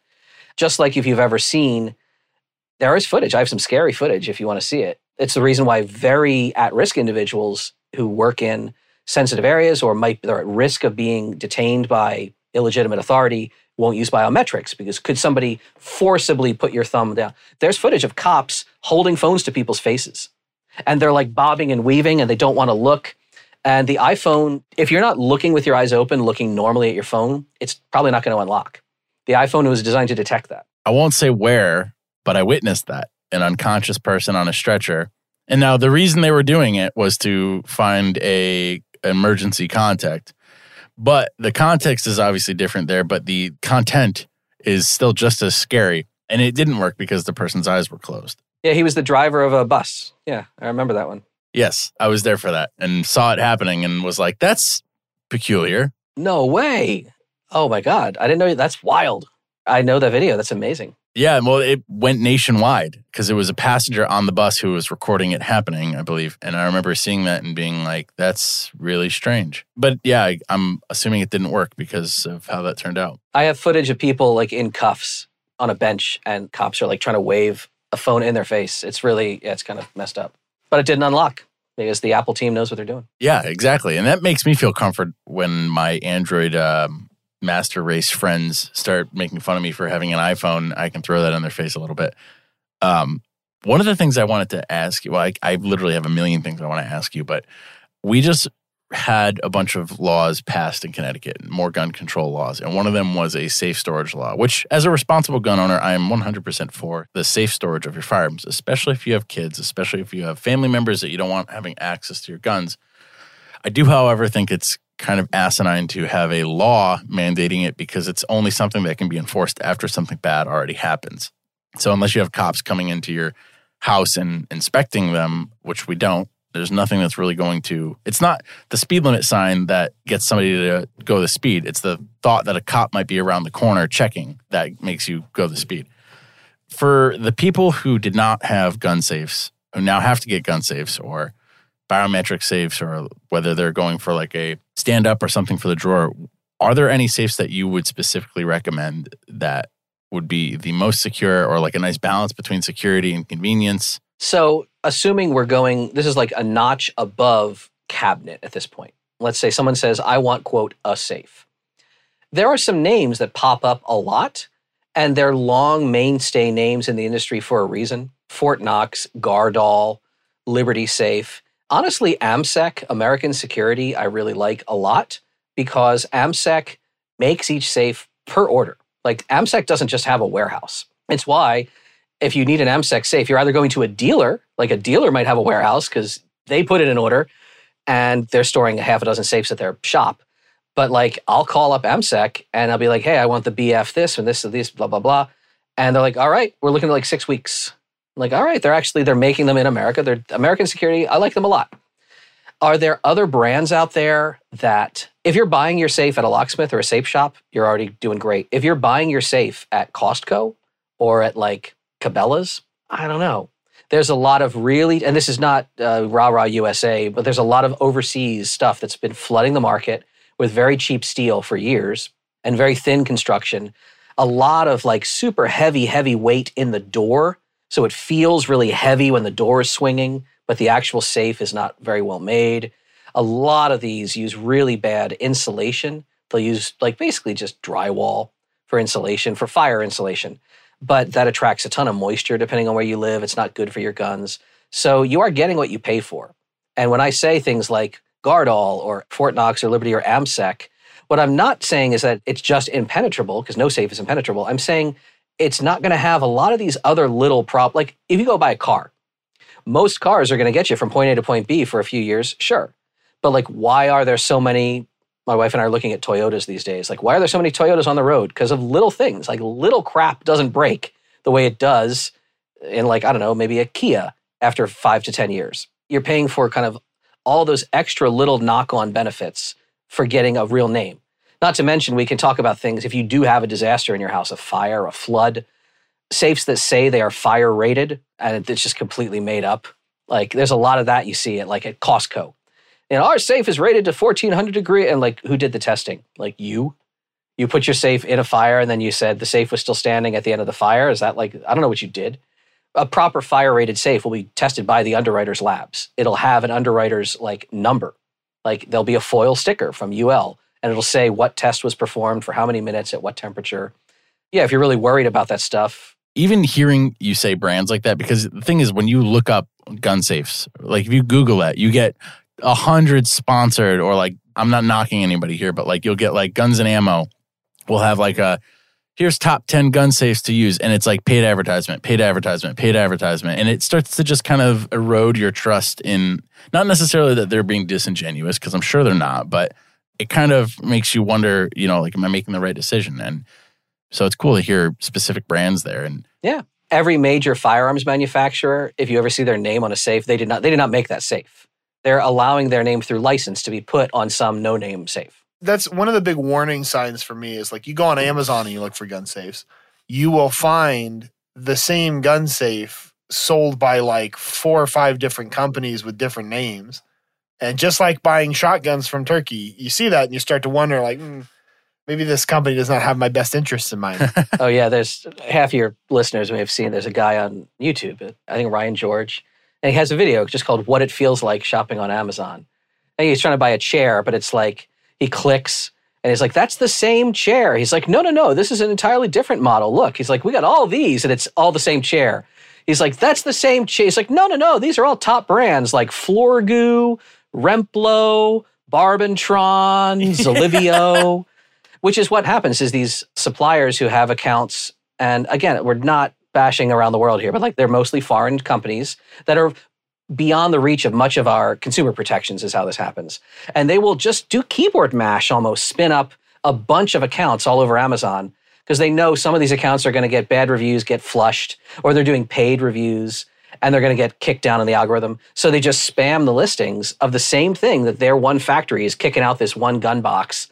And you can see it. Like, as you say, they don't even change the thumbnail images. They don't take the camera at different angles. It's the same exact listing.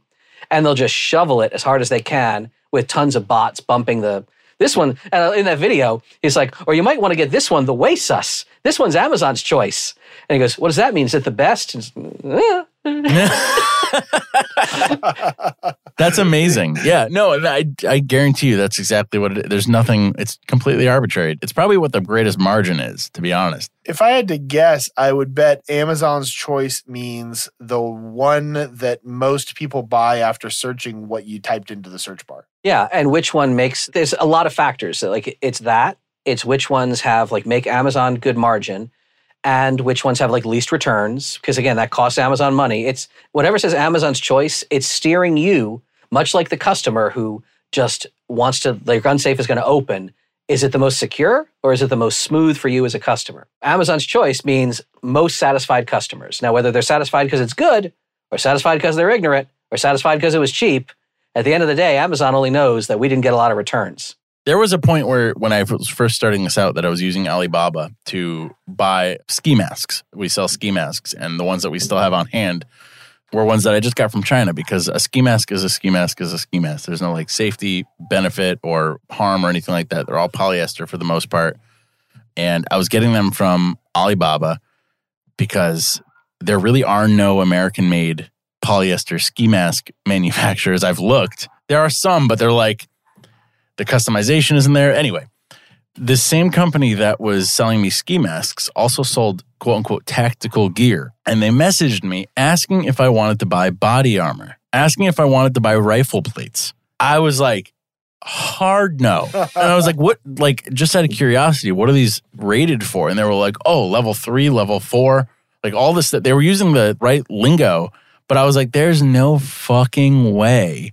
And they were like $34 a plate, $35 a plate. If you still have those links, because I really want to buy those now and have like Carl or Tactical Girlfriend shoot them. Oh, you know, I will. I will send you those because I probably still have them in a chat somewhere. I couldn't do it because I have to buy body armor face-to-face in Connecticut. I will absolutely send those to you because I'm sure I could find them. I was like, what? They sell level 3A helmets, supposedly. Helmets for like $45, $50, stuff like that. And I would love to see how they hold up. But I think Demo Ranch did a Wish.com body armor video. And I don't know how different Wish.com is from Alibaba. It's all the same stuff. Yeah, probably. Yeah, because very rarely can you buy like a one-off off of Alibaba. Wish.com is like where people who buy off of Alibaba go to sell their stuff. Yeah, Wish.com is a little more friction-free transaction for Western markets. Alibaba is a little bit clunky. Alibaba is definitely not a very good user interface. I will say, like, everyone was very friendly for the most part and very informative, but I wanted to get away from that as quickly as possible because you don't know what the conditions people are working in. And yeah, it was very quickly like an ethical thing, especially after that. One of my favorite, just because you're talking Alibaba, one of my favorite stories, we're talking about credential key cards, right? So we do a ton of access control hacking and a lot of RFID, copy, break, clone, shady credential stuff. And this is going back years when this happened, but there's a type of modern credential, relatively modern, it's broken now, MyFair Classic. Now we use Desfire. But MyFair Classic credentials, it was called a secret Chinese credential. And it was just known as like the magic Chinese card because you could write data to like sectors of the card, but you could also change like block 0, which is the card serial number, which is, you're not supposed to ever be able to change that, right? So getting a magic Chinese card was a hot thing. And we wanted to use these in training classes. We wanted to show people how to clone MyFair. And so Bobik is like, he buys our credentials. He's going on Alibaba and other overseas suppliers. And he was asking, oh, I see. And he was making some big, it was like, can I get some T55 chips? And can I get some of these PicoPass? And he's like, oh, I see. He was asking a few of these vendors the same question. He's like, I see you sell MyFair Classic. What pricing do you have? Do you have them as fob, as key card? He says, I'd also like to get some of those MyFair Classic. I've seen that the UID, the block 0, is changeable. Just to see what they would say, right? And most people didn't respond. One person responded and said, no, we do not sell anything like that. That is illegal. And Bobik's like, well, I'm not going to just take a no. He's like, let's shoot a Hail Mary. He says, no, you see, I'm actually a researcher. This is for research purposes. This is my professional work. Are you sure? And they said, well, and this is like in the Alibaba, that chat window, right? And he's like, well, email me. It was like a Gmail address, like out of chat, you know? So Bobik sends him an email. He's like, hi, I'm that researcher. And within like 5 minutes, he got back a PDF catalog with like volume pricing.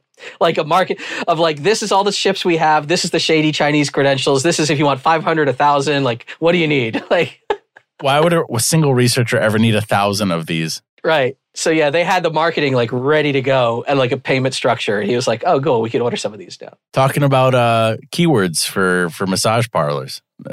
Use the term researcher and drop trow. I'm here for research. Exactly. As if that makes it less illegal. Yes, I'm researching drugs. For all of you listening, the reason he's saying that is the B-roll, that pre-show stuff. This is the patrons know why we're talking about day spas. Oh, I forgot. Yeah, that wasn't on the main episode. This is the benefits you get by subscribing, folks. Subscribe to them and you'll know why that joke is funny. Subscribe to our Patreon and you'll know why we're talking about secret codes in massage parlors. And roll the Patreon ad. Oh, nice setup there. Yeah. Hey there, everybody. We hope you're enjoying the episode. If you do like what we're about and want to support us, our Patreon is a fantastic way to do so. It allows us to improve the podcast in many ways and helps fund our alcoholic coffee beverage stash to assist on those late night recording sessions.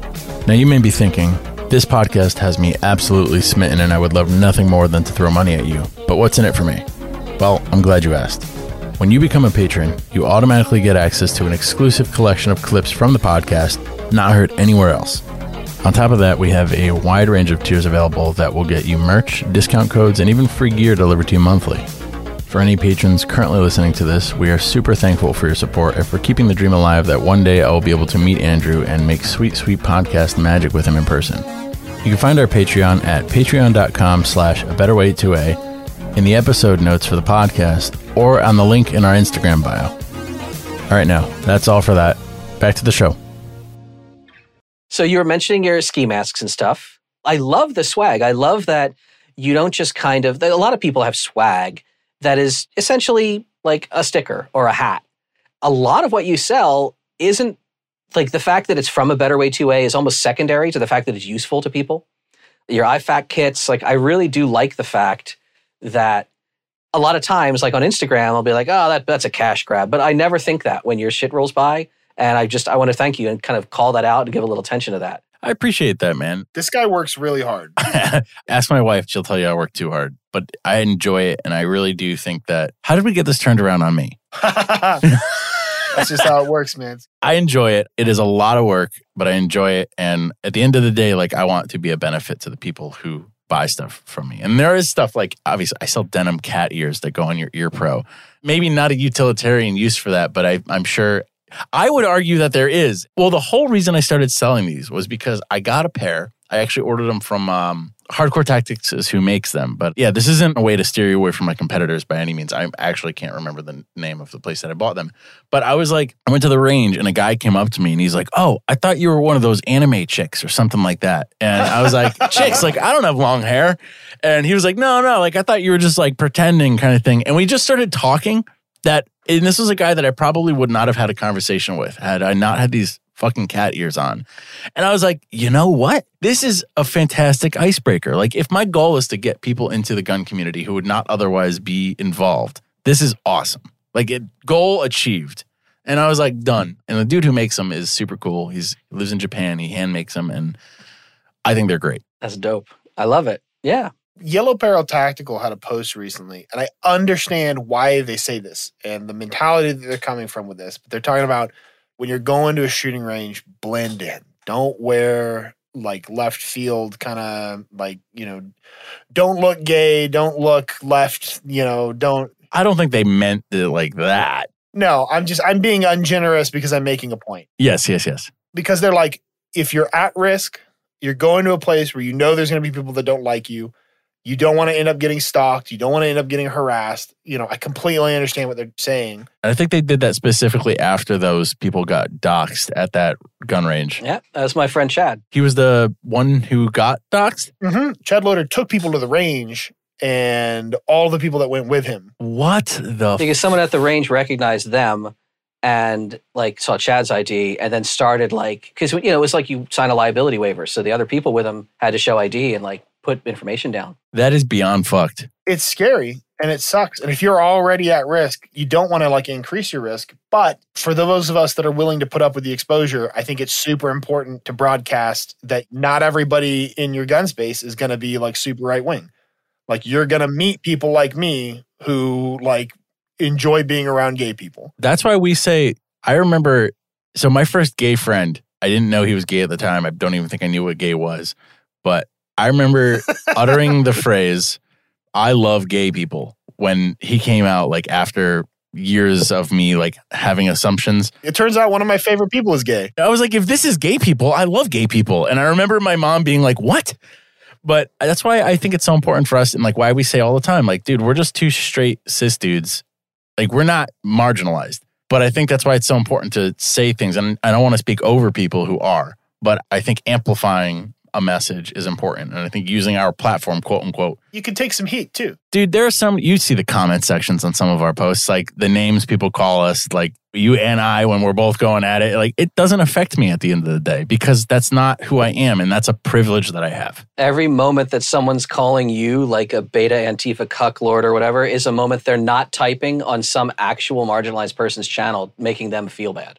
Yeah. Yeah. Because immediately after I shut that off, I'm playing with my daughter. I'm like eating food with my wife. Like I'm doing things that doesn't hurt me because I don't have something deep down that it touches.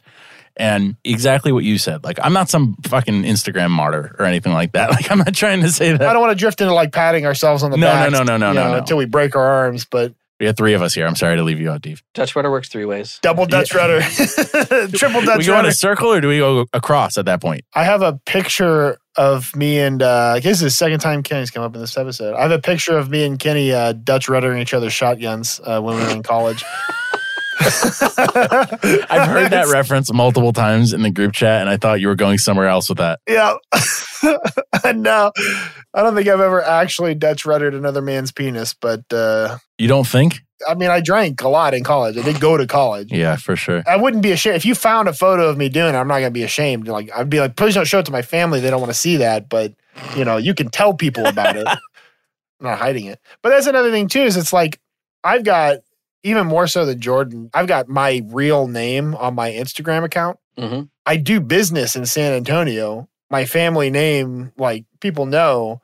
So it's not that hard to find me. So, like, doxing me is not really like the fucking slam dunk that I think some of these people think it is for like someone who's like actively trying to hide. So like, I'm just like, I'm not super worried about that stuff. I like always having a few stickers like in my bag. When I'm at a gun range or something, they'll wind up being posted in a bathroom or something like that. And just, yeah, by all means. Dave, how much time do you have? Because you just created a giant, fantastic segue. The one part of our notes that isn't crossed off yet. Oh, is it about stickers? No, it's about the Cascadian movement. Oh, man, we can talk about that. The Cascadian movement is one man's American redoubt racist white asshole thing, is another person's like bioregionalism, like let's go light a cop car and fire and plant a tree kind of like movement. Like Cascadia can mean a lot of different things depending on who's speaking. Right. And that's actually in my notes. I wanted to know kind of, is this like a serious separatist movement or is this like-minded dudes kind of hanging out and being like, we need to create a counterculture? And also, to what extent is this like a white ethno-state fever dream? So fortunately, I'm happy to say the white ethno-state side of things is virtually non-existent. And folk like that weren't going to need like the Doug flag to rally around. They're going to be way in the eastern regions of Oregon and some of eastern Washington. And they're going to keep doing their asshole things that they're going to do. Idaho especially, there's a lot of organizing there that needs to be dealt with. But we'll get to that later. That's a whole different conversation. Here's a good parallel. I'll come at it from this angle. American Native Indian, American Native American Indian, there's a lot of talk about whether they actually prefer to be called Indians politically or not. There's CGP Grey did an amazing unpack of that. But I will, as a white dude who grew up learning what I thought was the right thing in school, I will say First Nations people, I'll sidestep it.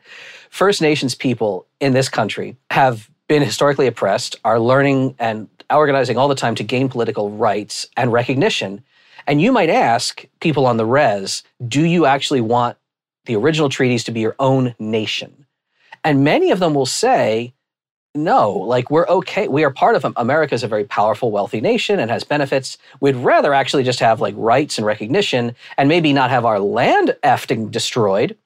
But like, no, we're part of America. In the same way, Cascadia the thing that I love about it is that it doesn't respect existing boundaries. It's not a political movement as much as it is, people will call it a bioregional viewpoint.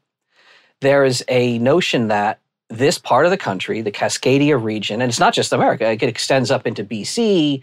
And when you ask 9 different people out here, what's Cascadia, you'll get 9 different answers. Like even just the boundaries of it, where the boundaries are. Some people say it's coterminous with certain states. Other people say it isn't. But what unites people is not a political view. It's not even a geographic view. It's about there's certain aspects about this place, the Pacific Northwest, that are magical in terms of our landscape, our water resources, our air, our land. And respecting those and understanding that that is something that can unite the people, not because we are the same lineage and not because we even share the same like zip codes, but just saying there's something that we benefit from that is marvelous out here. And it's the best place. I've lived a lot of places. There's the old Forrest Gump joke. I went from West Philadelphia to Western Montana to West Seattle. And I've lived all these places. And then it was like, oh, you're going to turn around when you hit the water? I used to say, yeah, because I was always on the move. And I'm like, I'm actually going to kind of stay in the Pacific Northwest. My wife's from Oregon. It's never below 40. It's never above 80. And there's no sun. I hate the sun. Fuck the sun. Like, it's perfect. It's literally, it's England with weed and queer people. Like, it's just gray, but happy, and the ground erupts forth with food. I hunt all the time with her. We go out, we fish, I love oysters. We'll just drive to the canal. You walk into the canal and you're like, I'm going to bend over with my hunting license. It's also a fishing license. I'm going to limit on oysters in 10 seconds by picking up buckets of them. You can just get a bucket of oysters and you're like, all right, we're going to shuck these here and just plow them down. We want to eat them later. What do you want to do? Because you can't kill life out here. It's this haven and this bubble. And as we increasingly see legislation around the country, we're seeing even more and more and more people fleeing like oppressive areas who want to live somewhere green and beautiful and safe for their queer and trans families. So like, I want Cascadia to be that. I want it to be this place where people love the outdoors, where people like their neighbors, where people don't like the sun and don't like authoritarianism. That's my Cascadia. God damn. That sounds fucking awesome. I'm sorry. I keep swearing. That's I'm trying okay. not to. That ship fucking sailed. Oh, all right. Man. That sounds so sick. So I've always been same boat as Andrew. Like, I never knew what the Cascadia movement was. And like you said, I saw both like schools of thought. I saw cool people talking about Cascadia in cool ways, and I saw very uncool people talking about Cascadia in very uncool ways. The separatist movement will grab the attention because it's the most arresting thing that someone's saying. But in the same way, if you see a Native American person repping their tribe, they're probably not saying, and we should be our own country. They're probably just being proud of who they are, who their people are, and their shared values, and the land that sustains them. So you're talking about bioregional. That makes a lot of sense. It's not saying we need to carve out by force of arms this special country for us. It's saying, we're going to live how we want to live in this geographical space. Hopefully, you're not going to make it too hard for us. Mm-hmm. It's neat the way you described it, is how people want to, and it gets back into, like we talked about, bunker mentality and survival with guns. People want to carve out stuff in a way that's like, I'm making this gesture like mine, like pulling all the Monopoly pieces into your chest. My life and my friends, between the sex work and the queer community and the poly community, like my friends are all over on my Instagram feed's amazing. Like one poly account had this beautiful meme they shared where they said, when I think of my partner, and the word quote, my in quotes, they said, I don't think of it like my house. It's like my neighborhood, like my national park. It's mine, not because I own it and I need no one else to be there. It's mine because it is good to me and I care for it and I want everyone else to enjoy it and care for it. And thinking of your home in that sense. Your home is, yes, it's my home, not because I'm the only one who's supposed to enjoy it. And I have like my community, not because I want you to not be in it. If you're listening to this and you're like, your state's getting a little freaking hot and you're like, I don't know if our kids are going to be safe being themselves here. Come to the Pacific Northwest. I want you in my community. I want my community shared with you. Yeah. Hell yeah. Hell yeah. Meanwhile, I live in a neo-lib shithole. I'm just kidding. I like Connecticut for reasons. But it's frustrating because it's like we talk about the nexus of gun rights and the right to like personal expression, right?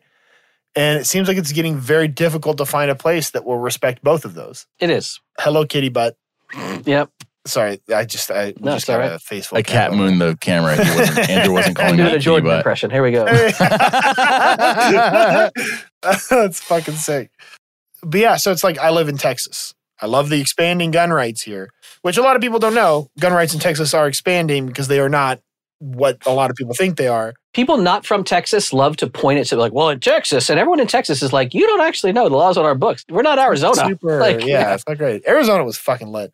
So Texas is getting better about guns. Meanwhile, it is rolling down the cliffside on fire when it comes to personal expression, minority rights, reproductive rights, and all of that kind of stuff. And it's really hard for me to square that. My wife talks about, like, are we going to have to move? We have to going to have to move to a different state, going to have to move to a different country. And I'm like, yeah, that would be a super easy decision to make if we could go anywhere else, if I could like take my guns with me. Right? Like if I could go to a place and not feel like we are one generation away from sliding into complete authoritarianism because there's nobody willing or able to like take a stand against it.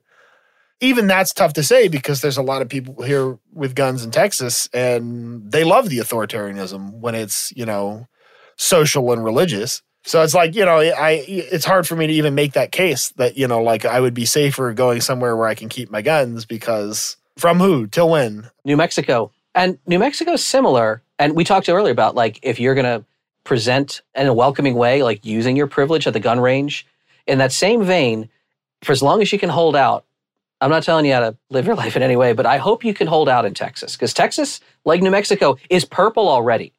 And it's going to pop blue. And that's going to be really interesting because it's going to pop pro-gun blue. And that's going to be a very interesting day when we get a major state with tons of electoral votes that is pro-gun and pro-people. As soon as the Democrats here can figure out to just drop gun control as an issue entirely. Oh, Jesus Christ. Yes. If they can just fucking drop it. If they can just be like, you know what, never mind. Spray painted on the fucking walls. If you drop gun control, you will never lose an election again. It would push them over. I don't know about that, but it would push them over the... No, I was overstating it, but they would win in a landslide, and then the conservatives would be forced to think what they have to drop in order to reappeal to the fence sitters. I think that there's plenty of people here that would love to vote for someone who is pro-gun, who is pro-reproductive rights. I don't know that there's a lot of open borders people in Texas, but I know that there's a lot of people that want easier immigration. So, and these are things that should line up pretty well with the Texan Democrat. For whatever reason, the National Party, all the people providing the funding, they are so fucking stuck on gun control that they are going to let the Republicans drag us back into the fucking dark ages before they let that happen. But I will tell you, if any of my kids turn out trans, nobody's coming for them. It's not going to happen. Well, and that's the thing that, I harp on is that at its core, gun rights protect all other rights, but only if people are willing to, I hate to say it, but use the threat of violence to protect their rights. And I don't want things to get to that point. I hate blocking people and I hate restricting people on the page, but once you show that you're not arguing in good faith and you're being rude and being an asshole just to be an asshole, that's what I have to do. I'm sorry. And this person was saying that and saying like, advocating for the rights of minorities to be armed is essentially using them as cannon fodder because you want them to use guns to fight for their rights. You're bloodthirsty, essentially is what he was saying. And I was like, I don't want that. And I said the same thing to a conservative recently. So like he was saying, oh, well, I was trying to convince him that we need to reach across the aisle and talk to people. And he was like, I don't need to talk to these people. They want to take my guns away. They want to restrict my rights. I'm like, well, who is they? Like, you realize you're making these large generalizations about people who have kids who are just, a lot of them are just earnestly scared for their kids and don't understand the full argument. And he was saying, well, no, they're not coming for my guns. Like, I'll defend it with my life. And I'm trying to explain to him, why would you want it to get to that point? First of all, that guy won't, because who's coming for his guns is going to be the police. And I'm sure he's got a Blue Lives Matter flag on his car or something. Even if you were 100% convinced that you were going to, why would you want it to get to that point? And likewise, why would I want my trans friends to have to use guns to protect their rights? That it makes zero sense. And that's why it's a fundamental misunderstanding of like why people arm up as a community. It's like the fucking Swalwell argument. Oh, you're going to need F-16s.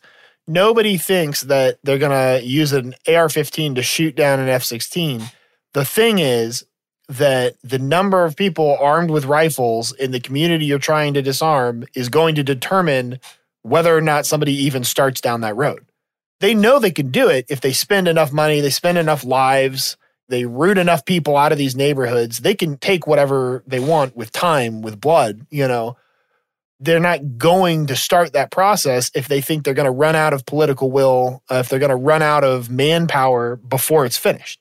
Exactly. And these people who are saying, what are you going to go up against in F-15 are making the assumption that the government wants to bomb entire neighborhoods of American citizens also. And if we got to that point, it doesn't matter what your beliefs are at that point. Also, I'll make this point. Let's assume it's completely apocalyptic and F-16 pilots are bombing neighborhoods of gun owners or trans people or whatever they're trying to do.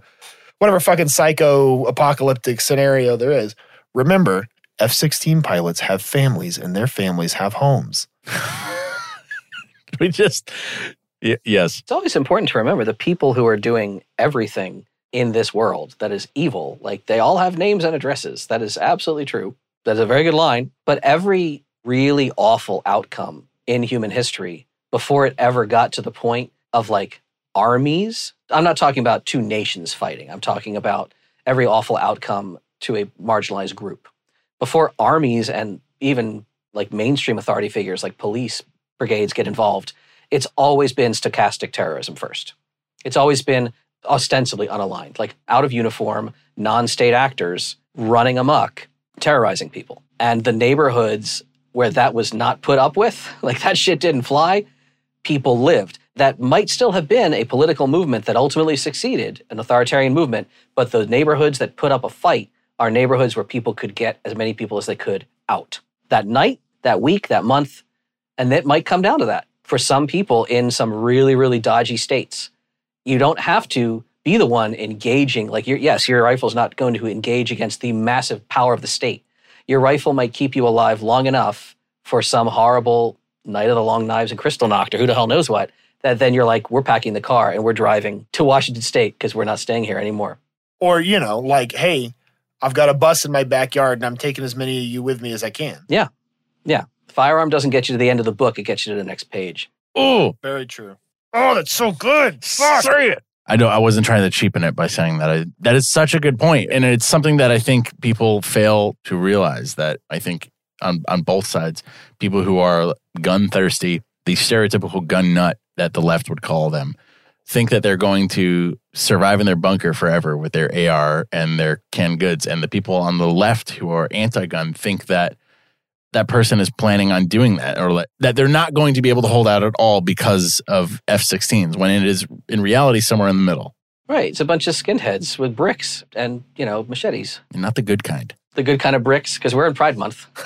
Yeah. Yeah. No, the good... Dude, I was like 2 years ago old when I found out there were good skinheads. Yeah, sharps. I found it out from, shout out to Northwest Terror on Instagram for explaining skinheads to me. I didn't know who they were. Like, I had friends who were in the punk scene growing up, but I didn't know that, like, skinheads were... My dad is Jewish, so my dad would always talk about skinheads and I'd think neo-Nazis. And I didn't know that the people in the punk scene who were beating up neo-Nazis were also called skinheads. The world, as ever, is complicated. Yes, absolutely. I just looked down. We've been talking for almost 3 hours or something. Bro, I'm saying... That's nuts. Well, we hit on everything in our little notes, man. I mean, I'm happy to keep talking to you, but I also realize you have a life, and I'm sure at some point or another, my wife is going to wander down here and wonder if I fell asleep on my chair. This is like this is like new relationship energy, right? Where you're just staying up all night on the phone, and what you can do, there's like I will.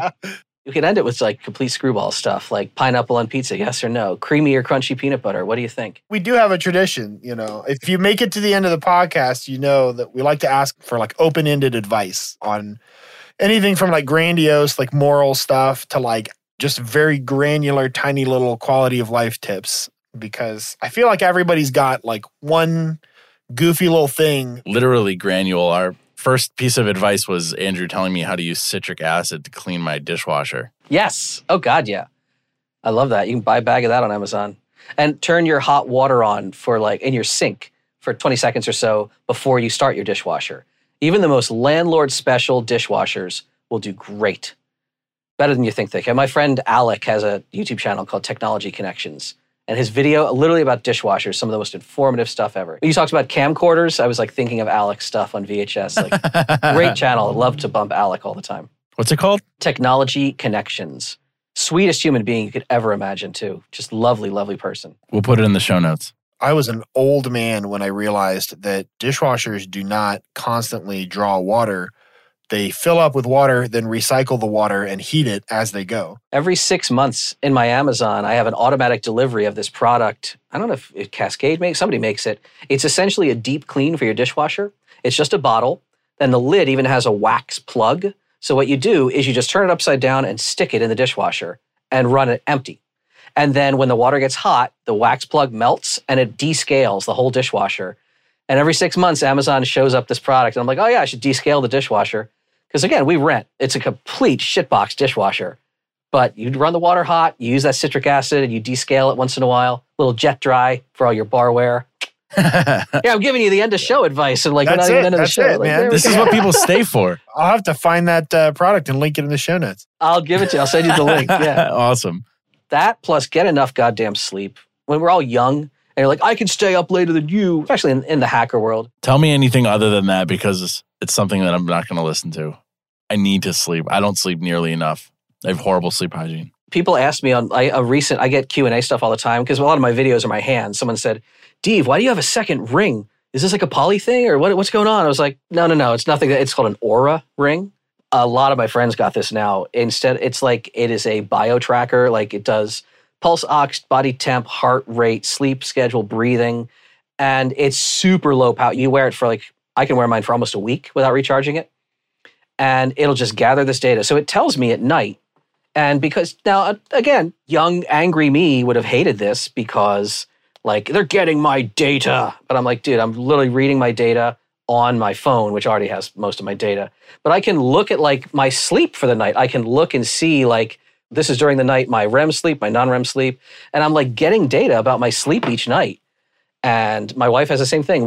So we were out drinking late. No, we drank a little less. So we're dialing it in. How much booze should I have? What night should I stay dry?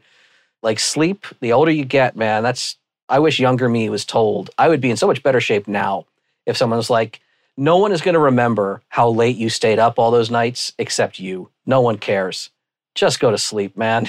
I found out that it has a name. It's called, for people who feel like they don't have enough time during the day and that their days are out of control, that they use after hours time to feel like they have time to decompress and control. And I 100% identify with that. I solved it just by never getting up on time. I get up at 10 a.m. because I don't have kids. Sorry, guys. You can't do that. Fuck you. Actually, I shouldn't say that. My wife lets me sleep in sometimes too. So. You did this to you. You had kids. I did. I signed up for it. I was a dog sitter with a daycare that started at Sunrise for years before that. So I already broke myself of sleeping in. But in college, it was nuts. It was a combination of that, wanting to control my time, being depressed. And so there was insomnia. I also have delayed sleep phase disorder. So my circadian rhythm's already fucked up. And also drinking a lot fucks up your sleep. We learned that my wife sleeps really badly with alcohol and that I sleep like a stone. That's not fair. Do you sleep hard? I'll be out, but I won't get into REM sleep. I've seen, my watch tells me that kind of stuff. If I go to sleep drunk, I don't remember waking up or stirring in the middle of the night, but it says my REM sleep is significantly less. I get very little REM sleep all the time, actually. It's really weird. Yeah, no matter what I do, I get low REM sleep. It's strange. I do think that I've read that not everybody needs 8 hours. Not everybody's 8 hours begin at 9 and end at 5 and all things like that.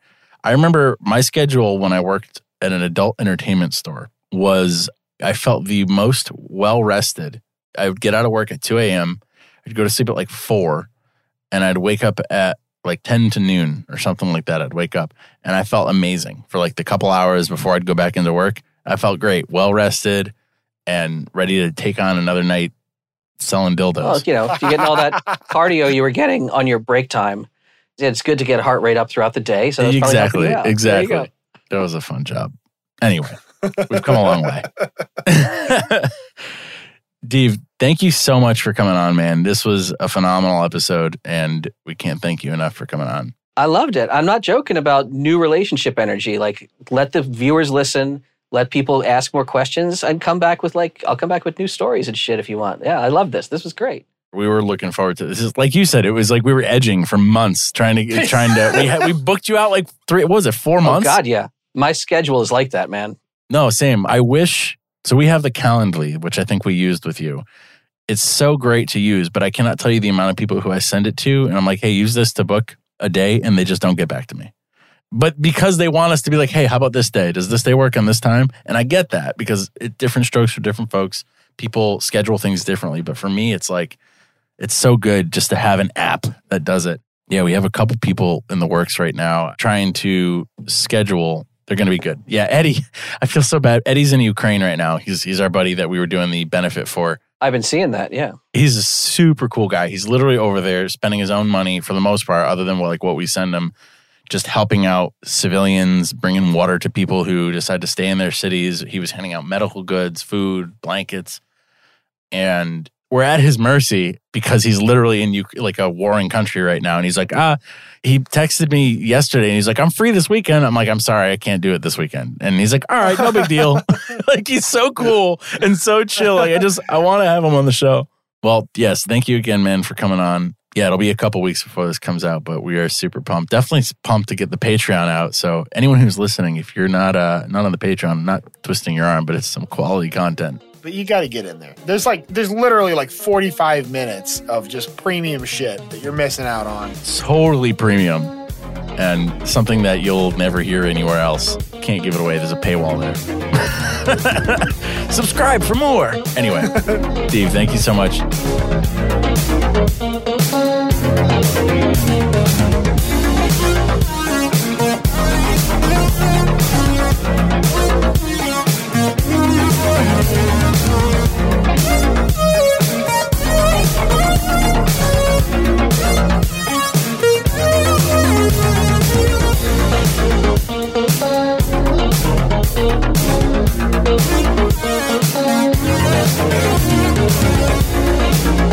Thank you.